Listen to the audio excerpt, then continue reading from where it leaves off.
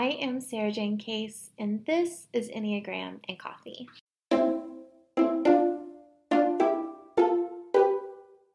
Hello, friends. Happy Wednesday. Welcome back to the podcast. I hope your week is treating you well.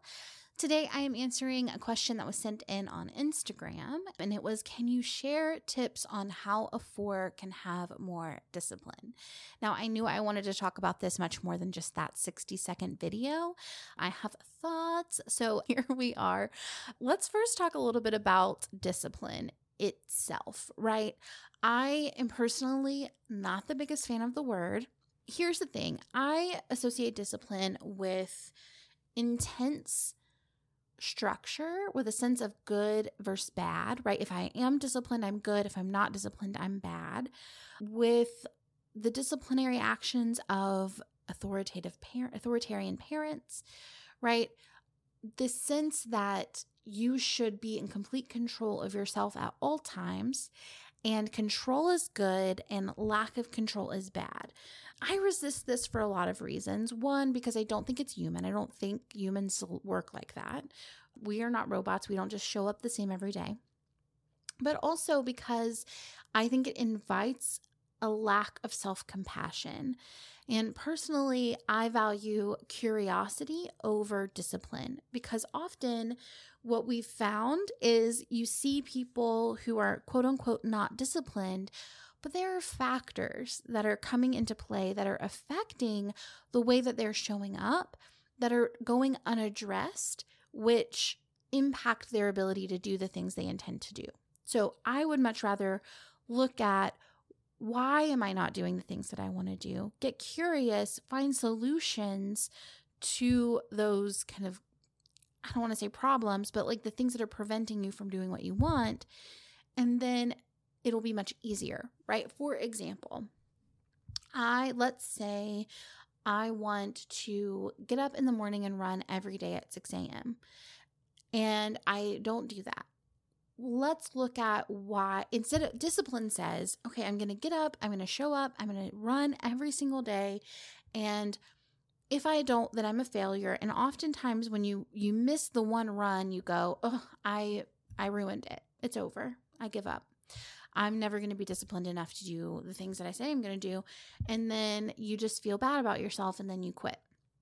Versus curiosity, which says, okay, I really want to run every day. Why don't I currently run every day? Like, what is preventing me from doing that as it stands? I don't know where to start. I feel overwhelmed by, the process. Sometimes I'll start, but then it'll start to hurt. And so I quit, and I don't know what's an injury, what's soreness. I am not a morning person. So the idea of getting up at 6 a.m., it feels like, okay, that's a lot of extra work. I don't know if I can get up at 6 a.m. And if I do get up at 6 a.m., am I going to be awake enough to start running? So when we start running down the rabbit hole of like, what's preventing me from doing this, we have some answers as to what things we can address, right? Maybe I run at a time of day that's more suited to my personality. Maybe I find some support online for a running program that can help me to start this habit well and start it in a sustainable way. Maybe I find a route that is supportive, right? Maybe running in my neighborhood doesn't work. So I maybe go run in someone else's neighborhood, or I found a route that I can use.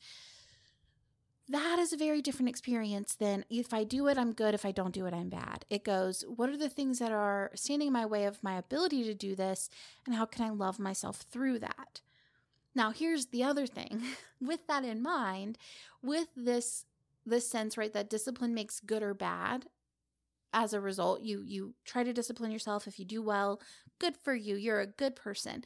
If you don't do well, shame on you. You're bad. If we're looking at it in this way, it's fascinating because 4s are the type we most associate with shame. And unrealistic expectations or punitive discipline without clear guidance, we know tend to lead individuals to internalize failure, amplifying their feelings of shame. So when I hear this, I think about how often type 4s feel disconnected from their family of origin. Perhaps they experienced authoritarian parenting styles where discipline and control were valued and highly prioritized. And then they grew up to only perpetuate that by setting unrealistic expectations for themselves that they can never quite live up to, perpetuating the messaging that they are not enough, that they are bad. So their lack of discipline then becomes a self-fulfilling prophecy to validate the message they received from their parents, that there is something wrong with them, that they are the problem. Now, here's the thing. I can hear you saying, but Sarah Jane, I want to be able to stick to things that I say I'm going to do. Isn't discipline good in that way? And I respect that. So I also want to do the things that I say I'm going to do. But let's look at it this way instead. Instead of self-control, can you practice self-love? Can you offer yourself the nourishment that you deserve through showing up for yourself in the ways that you intend to show up? And offering yourself curiosity that can help to eliminate the obstacles that stand in the way of you doing what you want to do.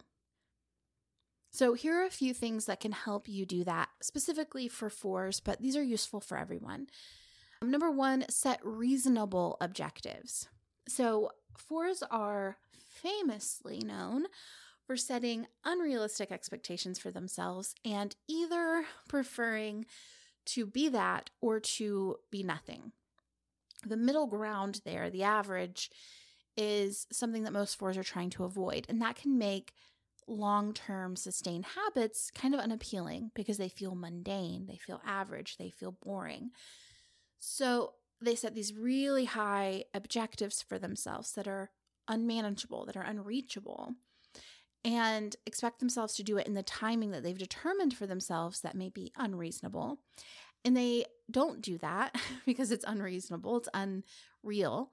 And then they shame themselves for it, instead of setting meetable goals that are achievable and accomplishable and receiving that, release of dopamine that you receive when you check something off of a list, you accomplish something, that keeps motivation going. It's highly demotivating to not be able to reach a goal, right? If you set a goal that is so high it's unreachable, it is incredibly demotivating. It is incredibly self-fulfilling, right? It's fulfilling that prophecy that you are not good, that you cannot do the things you say you're going to do, that there's something wrong with you.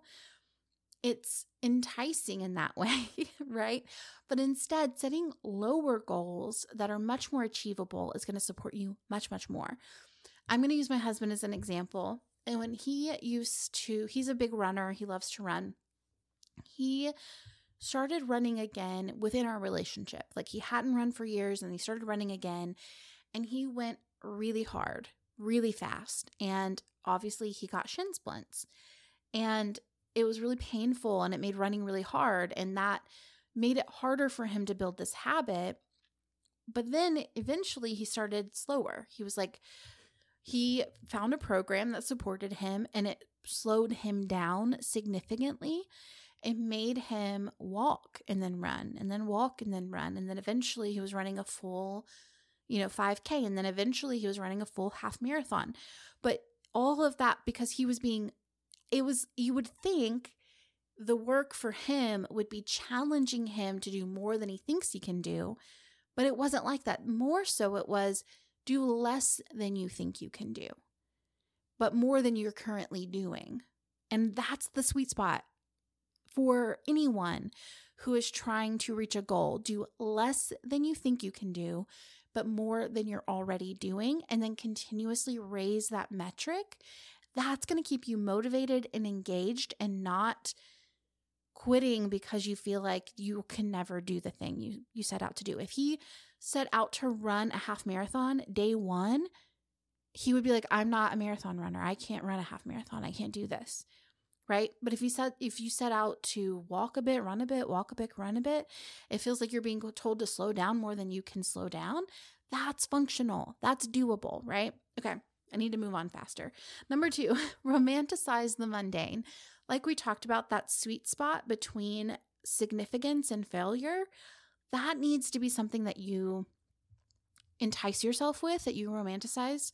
because it's often the thing that you're avoiding that's preventing you from getting where you want to go, because you have to go through those like more mundane, boring, plebeian tasks to do anything significant. So if you're resisting that, running from that, that's going to make it harder for you to be where you want to be, to show up every day the same. But if you romanticize that, treat it as ritual, make it beautiful, add in things that make it feel special, that's going to support you. Number three, plan ahead. So 4s are in the reactive center. That's 4, 6, and 8. And all of you are much better at responding to things that are coming your way instead of setting the tone about what you want things to look like for yourself. But if you want to be intentional, if you want to nourish yourself through the act of consistently showing up toward the goals you have for yourself, in order to do that, you need to plan ahead. You need to think in advance, take care of future you today. And ways you can do that: lay out your workout clothes. We all know that one. You can, plan your to-do list the day before, plan your to-do list the week before, if that works better for you, or both if you're me. Be constantly aware of what will future me need and how can I take care of them today. Number 4, think of this as building a loving relationship to yourself. You build trust with yourself by doing what you say you're going to do. This is not pass or fail, good or bad. This is, I love myself. It's important to me that I trust myself. And when I show up and do the things I say I'm going to do, the easier it is for me to build that trust. Number 5, identify with the new behavior. I think if there's nothing else you take away from this, this is key for 4s with doing things you want to do. Start to identify with that new behavior. I am a runner. I am a writer. I am the kind of person who washes their dishes every night before bed. This is who I am. This, I think, works particularly well for 4s because identity is such a key factor to your ecosystem. So if you're identifying with a new behavior and you value that behavior, start to see that behavior as like significant and special and good, you are more inclined to follow through with it because that's just who you are and you want to show people who you are, and behavior follows that. So I think that for me, if I were like pick one of these things as a 4, that's the one I would give you. And then if I were picking number 2, it would be make sure that those things are reasonable in action. Don't over expect of yourself. All right, number 6, release the all or nothing mentality. If you miss a day, just get back the next day. Don't see it as pass or fail. And I think discipline, the word of that, it kind of implies that you're doing something every single day the same exact way, which isn't really suitable to the 4 mentality in my experience. You're much more inclined, I think, to sustain something long term if you allow yourself fluidity within that. Yes, maybe you can be incredibly disciplined and structured for a season and go all in. And then my concern with that mentality is that when you have an off day, you kind of get off and then you never get back on, and you feel like your sense of self is lost, your trust with yourself is lost, your belief in your ability to be good is kind of put at risk, and shame can seep in, versus, no, I needed this today. I needed a break today. I trust my body. It's tired. And I'm going to show up the next day because I show up for myself. That's who I am. I'm the kind of person who gets back to it if they've missed a day. Which brings me to know your why. Know why you're doing the thing. Because when you're in a situation where you've missed a day and you have to get back into it, it's really helpful to know why you're doing it in the first place, because it's going to drive you. It's going to be the motivating factor. It's going to be the reconnection to showing back up. And in my opinion, and maybe this is because I'm a self-referencing type, but so are you, so this could work for both of us. In my opinion, that why needs to be internally driven, not externally motivated. Meaning, I am not gonna show up and run every day because I want to be skinny, because I want other people to think I'm cute. I'm gonna show up and run every day because I don't want to suffer, because my mental health is better for it. That is a stronger motivator than I hope other people like me, right? That is just another recipe for shame. I show up or I don't show up. Other people like me or they don't like me. It's like putting the power into the hands of everyone else versus I do this because I'm happier when I do it. I do this because I'm more grounded emotionally when I do it. I do this because I like doing it, because it makes me happy. Every time I finish, I feel joy. This is something that is important to me. And focusing on your why, getting a really clear, specific why can be incredibly motivating for showing up again after you've missed a day. And finally, again, kind of going back to where we started here, be curious. In my first book, The Honest Enneagram, I start off one of the sections by talking about the value of curiosity over discipline and how when we're curious, we can help ourselves to solve problems versus when we're disciplined, we, create a pass-fail system for ourselves. So if you're finding it hard to sustain something, get curious. What are the obstacles and how can you lovingly eliminate those and sustainably eliminate those over time, right? Are you trying to build two habits at once? Are you trying to be a morning person and a runner? I'm using running a lot right now as an example. So just bear with me on that one. But I think it's a good one because I don't think anyone who is a runner always loves to run. I think it requires a significant amount of self-motivation and drive to do it. And afterwards you feel a reward, but always beforehand you might not. So I think it's a good example. You put whatever you want in place of running. But yeah, let's say you're trying to build a habit of being a runner and a morning person. Let's pick one of those to build at a time. Okay, my shoes cause shin splints. Okay, what do I need to do in order to get the shoes that I need to run? In the meantime, what can I do to stay connected to the act of running while I wait to be able to afford the shoes that I need? All of these things, like be curious, solve problems, don't create a system where you can pass or fail. So I hope this was helpful. Thank you so much for sending your question in. If you have questions, listener, that you want answered, you can text or call them in to 828-338-9127. That is also always linked in the show notes. I answer a new one every single Wednesday. As always, it's an absolute joy to create this content for you. I'll see you tomorrow for the next one. Bye.